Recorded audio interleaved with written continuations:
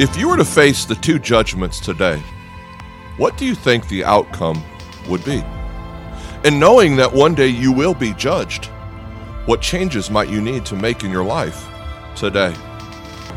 Well, let's learn more about the end of time on today's episode as we continue our series called The End.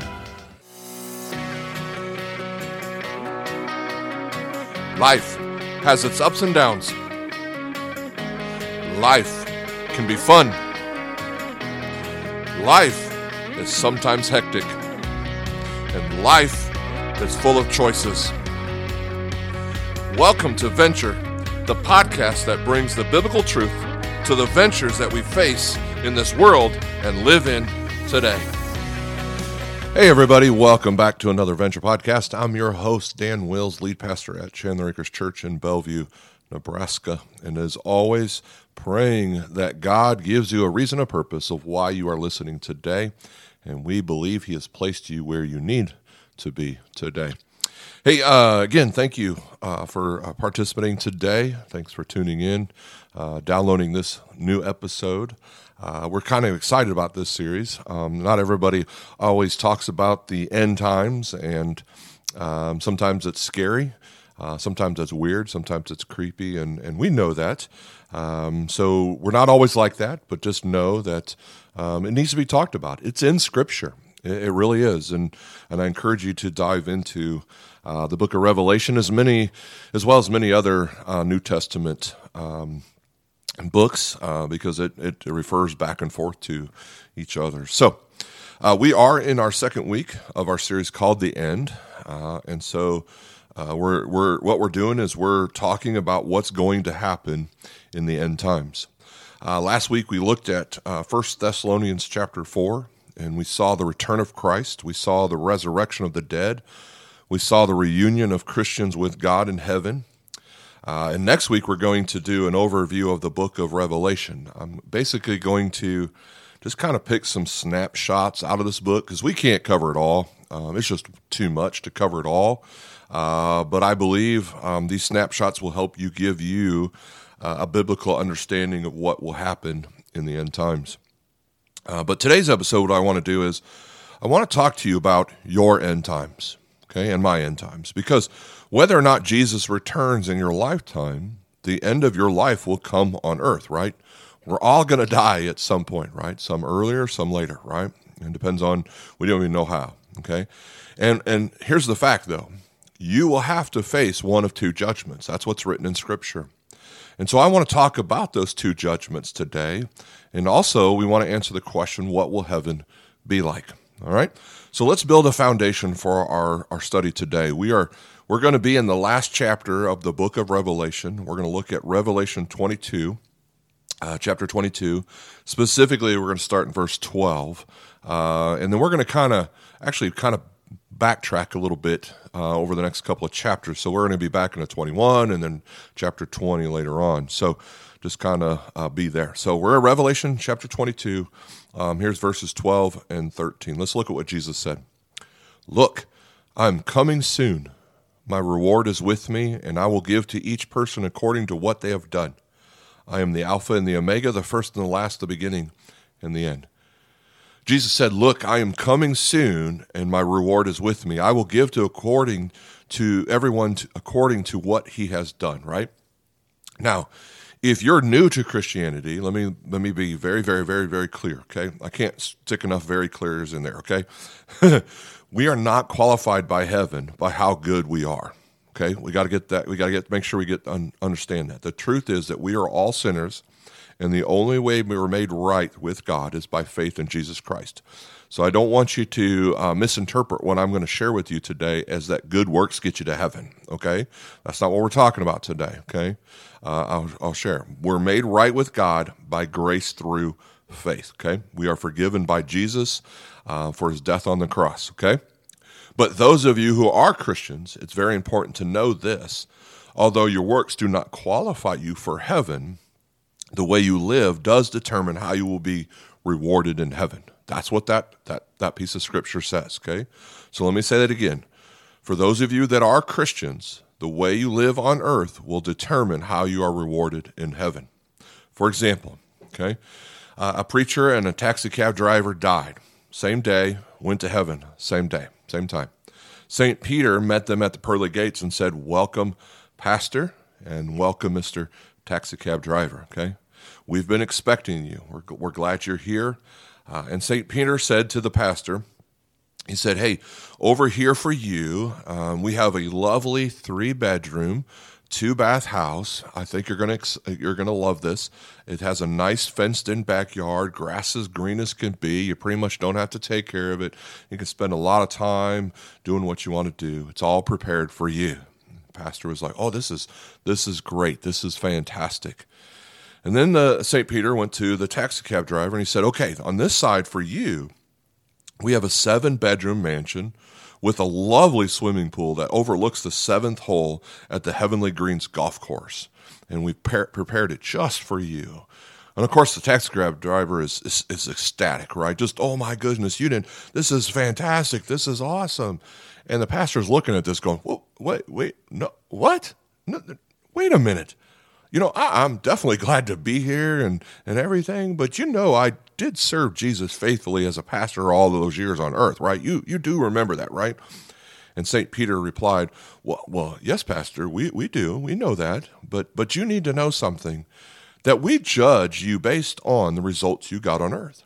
And Pastor, let me just be real with you. Whenever you preached, people slept, right? And whenever the taxi cab driver drove, people prayed a lot. And so we want to welcome you to heaven, to what you have prepared you for. Okay? Now, that's not exactly the way it's going to happen. St. Peter may not be there welcoming you, but the way you live on earth will determine how you are rewarded in heaven. And I want to know, what will the judgment be like for me and for you? Okay? So, when I was a kid, they told me there was going to be this big screen in heaven, and God would show this movie of your life, right? And we just look at it and watch it, and then he would judge you, right? And I'm like, man, I don't want to do that, because that's just going to send me straight to hell. I don't want to go through that. That would be absolutely horrible. And so there's got to be a better way. And so we ask the question, what will the judgment be like, right?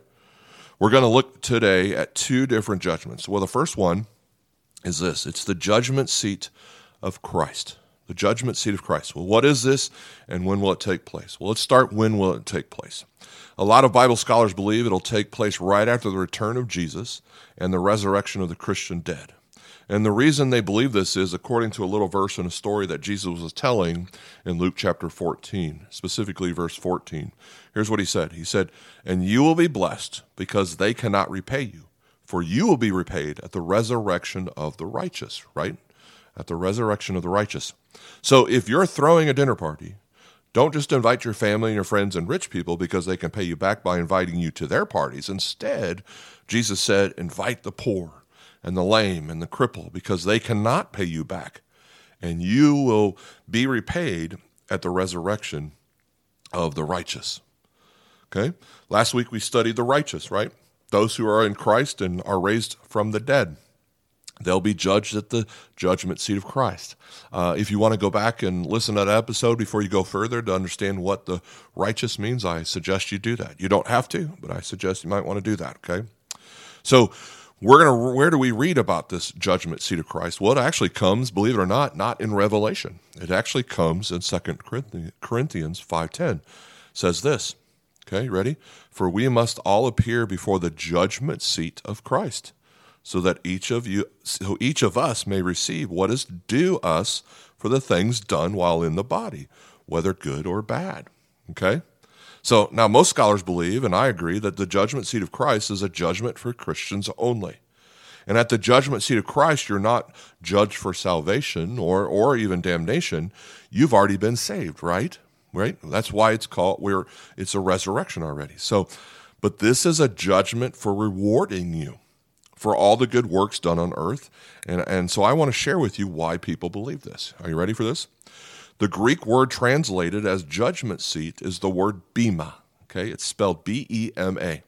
And the bema is not the seat where the judge sits to issue a verdict of guilty or innocent, but instead it was the throne where the judge would sit to issue awards after the Grecian Games. If the runners would run a race, the judge would sit at the bema seat and say, congratulations, here's the crown or the wreath for first place. Here's the crown or wreath for second place and third place, and however many rewards they want to give it, however many placements they want to give out, right? And this was where the judge would issue awards for those who would win the race or whatever place they would finish in. Now, how will you be rewarded? Well, we're not sure.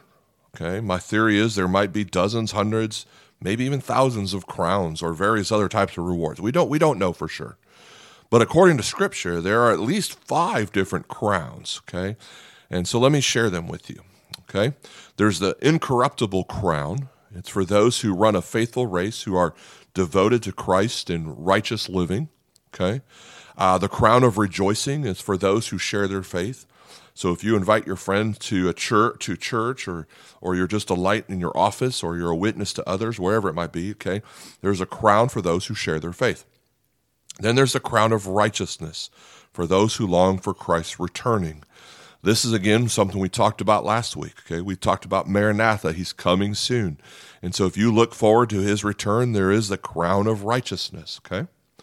There's also the crown of glory for faithful pastors. And all I can say is amen, amen, amen, right? For all of you pastors out there, stay faithful, okay? The crown of life.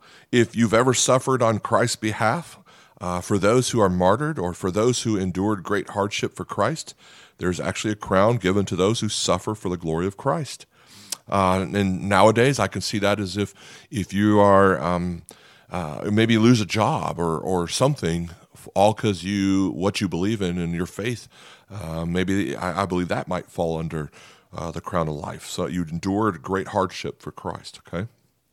Now, if you think, after hearing all this, that I got all these crowns, I'm going to be rewarded, and I've got all this stuff, and when I go to heaven, Jesus is going to give me this crown or these multiple crowns, and I'm just going to strut my stuff around heaven, going, check out the size of my crown, look at your puny crown. I bet you wish yours was as big as mine, and all this stuff. And I believe you will not do that. You also won't be pulling a wagon saying, hey, look at all of my crowns, look at all that Jesus gave me, and you only got one. You pathetic little better be glad you're here Christian than you, right? But, okay, we're not going to be doing that. We won't do that at all, because if you read in Revelation 4, when the 24 elders received their crown, do you know what they did with their crowns? They knelt down before Jesus, and they took their crowns, and they placed it at the feet of Jesus. Because if you can only imagine Jesus with nail-scarred hands and feet, the one who was crowned with thorns, putting a crown on your head, it would be the most humbling moment of your existence, right? When you realize, I don't deserve anything, and he deserves everything. And to be able to put the crown at his feet and worship the one who is due all of our worship and all of our honor and all of our praise reminds me as Christians how we live on earth determines how we will be rewarded in heaven. Okay, now let's take a step back, and I want to give you a suggested timeline of all these different events that we've been talking about, okay, before we go any further. Now, this is a suggested timeline, okay? This is not declaring this is to be 100% accurate, because nobody knows for sure. Like we talked about last week, nobody knows the time, okay? So what are we going to do is we're going to take these different verses, and what I'm doing is just kind of guessing a most accurate timeline as I can possibly do. And I want to show you this and share this with you, okay, so you know where we're kind of going with everything. So last week we talked about the Christ will return, that the dead in Christ would rise, that Christians would be raptured, okay? Some people believe this takes place later. I believe in pre-trib. We'll find out. There's that mid-trib, post-trib, pan-trib, those things. We don't know for sure. I'm, not saying those can't be it. I just believe in pre-trib, but we'll find out. Believers may be rewarded very early in the process, according to what we just read earlier, Luke 14:14, right? Then the 7-year tribulation will come. The second 3.5 years of this will be far worse than the first 3.5. The Antichrist will rise during this time.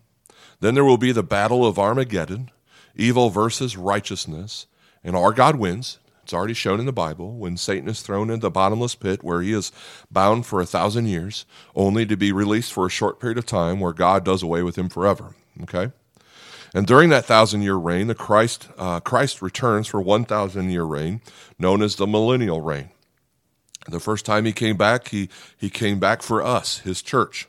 The second time he comes back with us, his church, to rule and reign for 1,000 years on earth.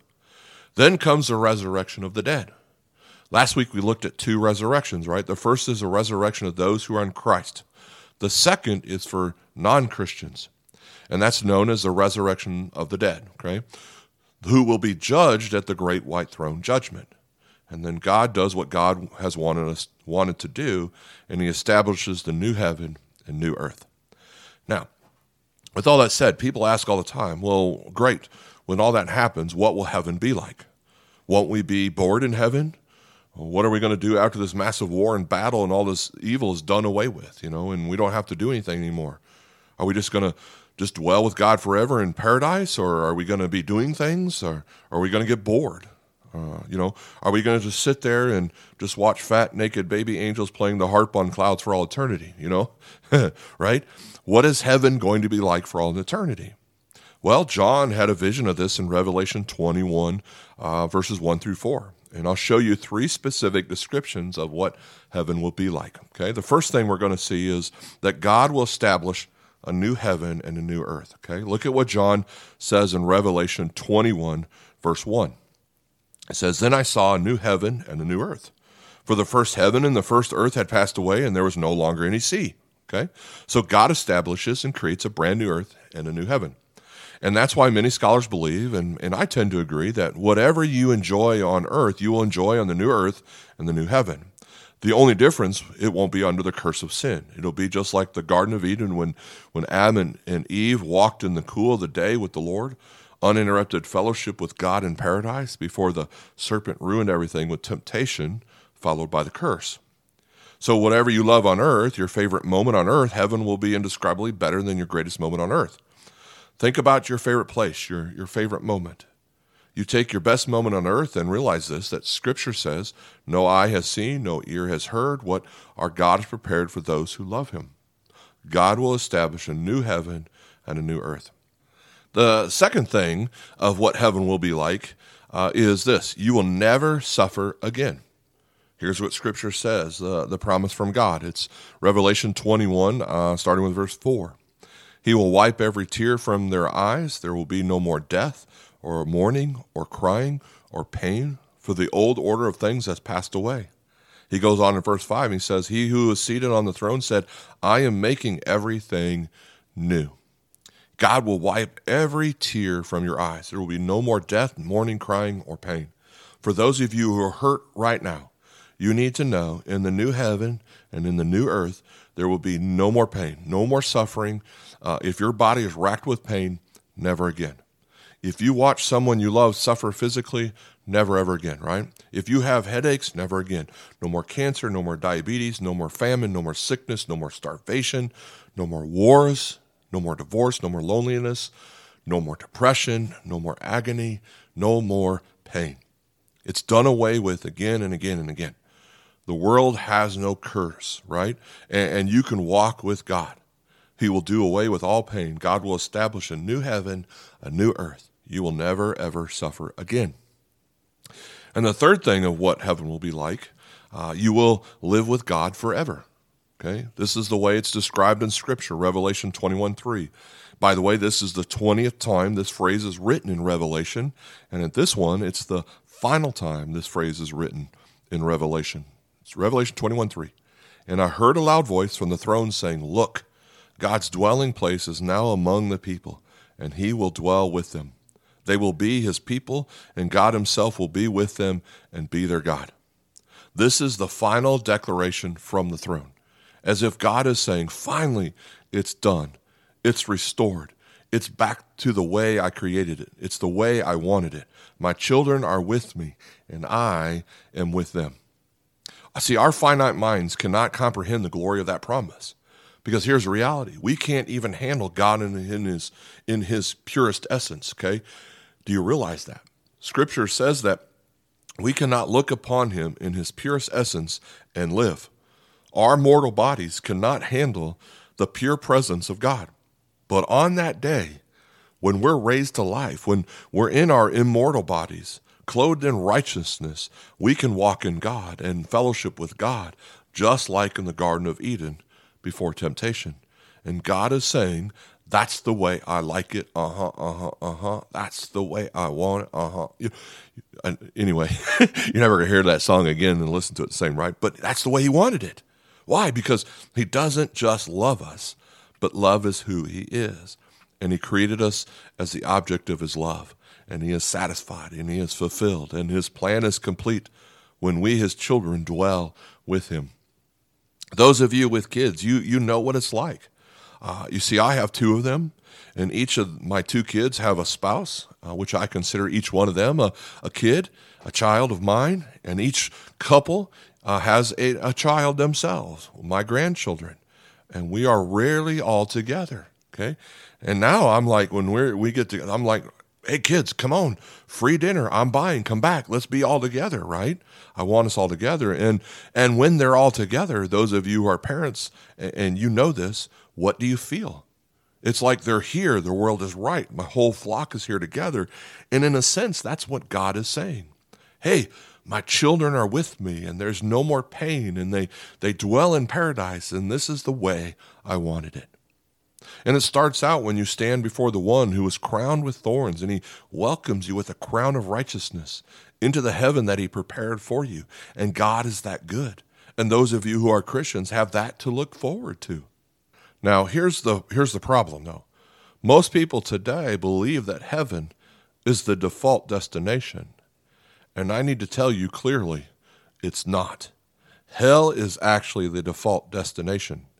Here's how it goes today.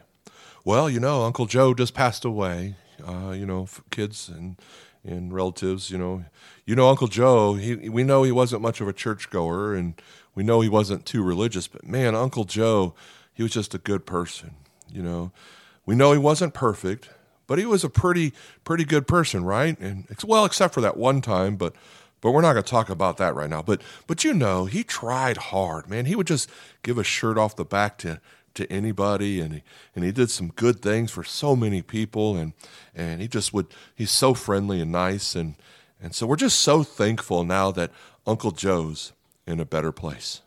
So glad he's in a better place now. And we tell ourselves that to make ourselves feel better. Anytime someone who he loved departs from this earth, we're so thankful that they're in a better place now, because so many people believe that heaven is the default destination. But what you need to understand is hell is actually the default destination. And most people believe, hey, we're pretty good people, we're going to do the best we can, and so we're all going to go to heaven, right? I don't know. And I know this because Jesus actually said something to this that should be very sobering to all of us. I think you really need to hear this, and I'm probably going to step on some toes when I say this, but here, listen. When I read this to you, Matthew 7:13-14, Jesus said, "Enter through the narrow gate, for wide is the gate and broad is the road that leads to destruction, and many enter through it. But small is the gate and narrow the road that leads to life, and only a few find it." The tragedy is so many people believe that heaven is the default destination, when reality is there's a lot of people traveling on the broad path that leads to the true default destination, and that is hell. So, we've talked about the first judgment, the judgment seat of Christ, where Christians go to be rewarded for their works on earth. Now, keep this in mind. Remember, we're rewarded for the works we do after we've been saved. Okay, we can't go to heaven by the works we do. We go to heaven by the faith we have in Jesus Christ, that he died on the cross for us. Okay, but how we live on earth determines how we're rewarded in heaven. That's what Scripture says. So there is a second judgment as well, and so it is known as the Great White Throne Judgment. We kind of mentioned that earlier, and Christians will not be there. This is how the Great White Throne Judgment is described in Scripture. John is exiled to the Isle of Patmos in Revelation 20, verse 11, and he had this vision. Are you ready? Starting with verse 11. "Then I saw a great white throne, and in him who was seated on it. The earth and the heavens fled from his presence, and there was no place for them. And I saw the dead, great and small, standing before the throne, and books were opened. Another book was opened, which is the book of life. The dead were judged according to what they had done as recorded in those books. And here's the important part, verse 15. Listen to what it says. Anyone whose name was not found written in the book of life was thrown into the lake of fire. The lake of fire, folks, is hell. If anyone's sins were not covered by Christ, if anyone had not called on the grace of God, if anyone was judged by their works alone and not by the perfect work of Jesus Christ, if their name was not found written in the book of life, he was thrown into the lake of fire. That is the default destination. Now, let's pause again for a second, because I know that many of you are thinking right now, because if you're not a church person, if you're not a Christian, if you're just kind of the skeptical person and you just happen to walk onto this episode, you're probably thinking the same thing I would think, and that is, hang on a minute, that's not fair. I don't like that part of the story because that's just not fair. That's not right. God sending people to hell. Isn't God supposed to be this loving God? Isn't God love himself? That's just not fair. That's not right. And that would be my first thought until I thought it through logically, okay? And let's talk about what's really not fair, because those actions on behalf of God are absolutely and completely fair. I'm going to show you. Because how many of you have ever known somebody who hurt someone else severely and they were not held accountable for their actions? Have you ever known someone who did some horrible injustice to someone else and they got away with it and there was no consequences? Well, what happens? We'll look on and say, that's not fair. Someone has to pay for that. And that's exactly what happens at the great white throne judgment. God takes all of the judgment, all of sin, all of history, and he says, at this moment there will be payment for the sins that were not covered by Christ. And because you don't have his righteousness, and because you are guilty, here is the punishment for sin. And not only is that fair, but that's what we call, in our world today, as justice. We all want justice, don't we? We do. We strive for it. So if you want to play the not fair game, that's where those of you who are Christians, or those of you who maybe are about to make that decision today based on this, you should be really, really, really excited, because that's what's not fair is the one who was crowned with thorns gives you a crown, and you deserve the lake of fire, just as I deserve the lake of fire. But the only reason that we are there is because Jesus took the punishment for our sins upon him. He was innocent. We are guilty, and that's not fair. It's not fair that I'm rewarded. It's not fair that I'm there. It's not fair that his grace covered my sins. It's not fair that his righteousness is inputted to me as righteousness. It's not fair that I'm robed in his righteousness and it covers my sins. It's not fair that he was innocent and suffered on behalf of me who was guilty. And that's why it's called the gospel, which means good news. So when Jesus tries to put a crown on my head, I'm falling at his feet. I don't know about you, and I'm going to put it back. And I'm begging to worship him for the next 10,000 years, because my Savior is that good. God is just, because we as Christians are not treated as our sins deserve. And so I thank God that in that case, he's not fair. And that's why I want to live a life on earth worthy of his reward in heaven. Amen. All right, that concludes another episode of Venture Podcast. We hope you enjoyed today's talk. Next week, we're going to talk about God's wrath and judgment in Revelation. We hope you'll join us, and we'll talk to you soon. If you'd like to know more about Venture Podcast in Chandler Acres Ministries, or you'd like to become a patron, please visit us at chandleracreschurch.com.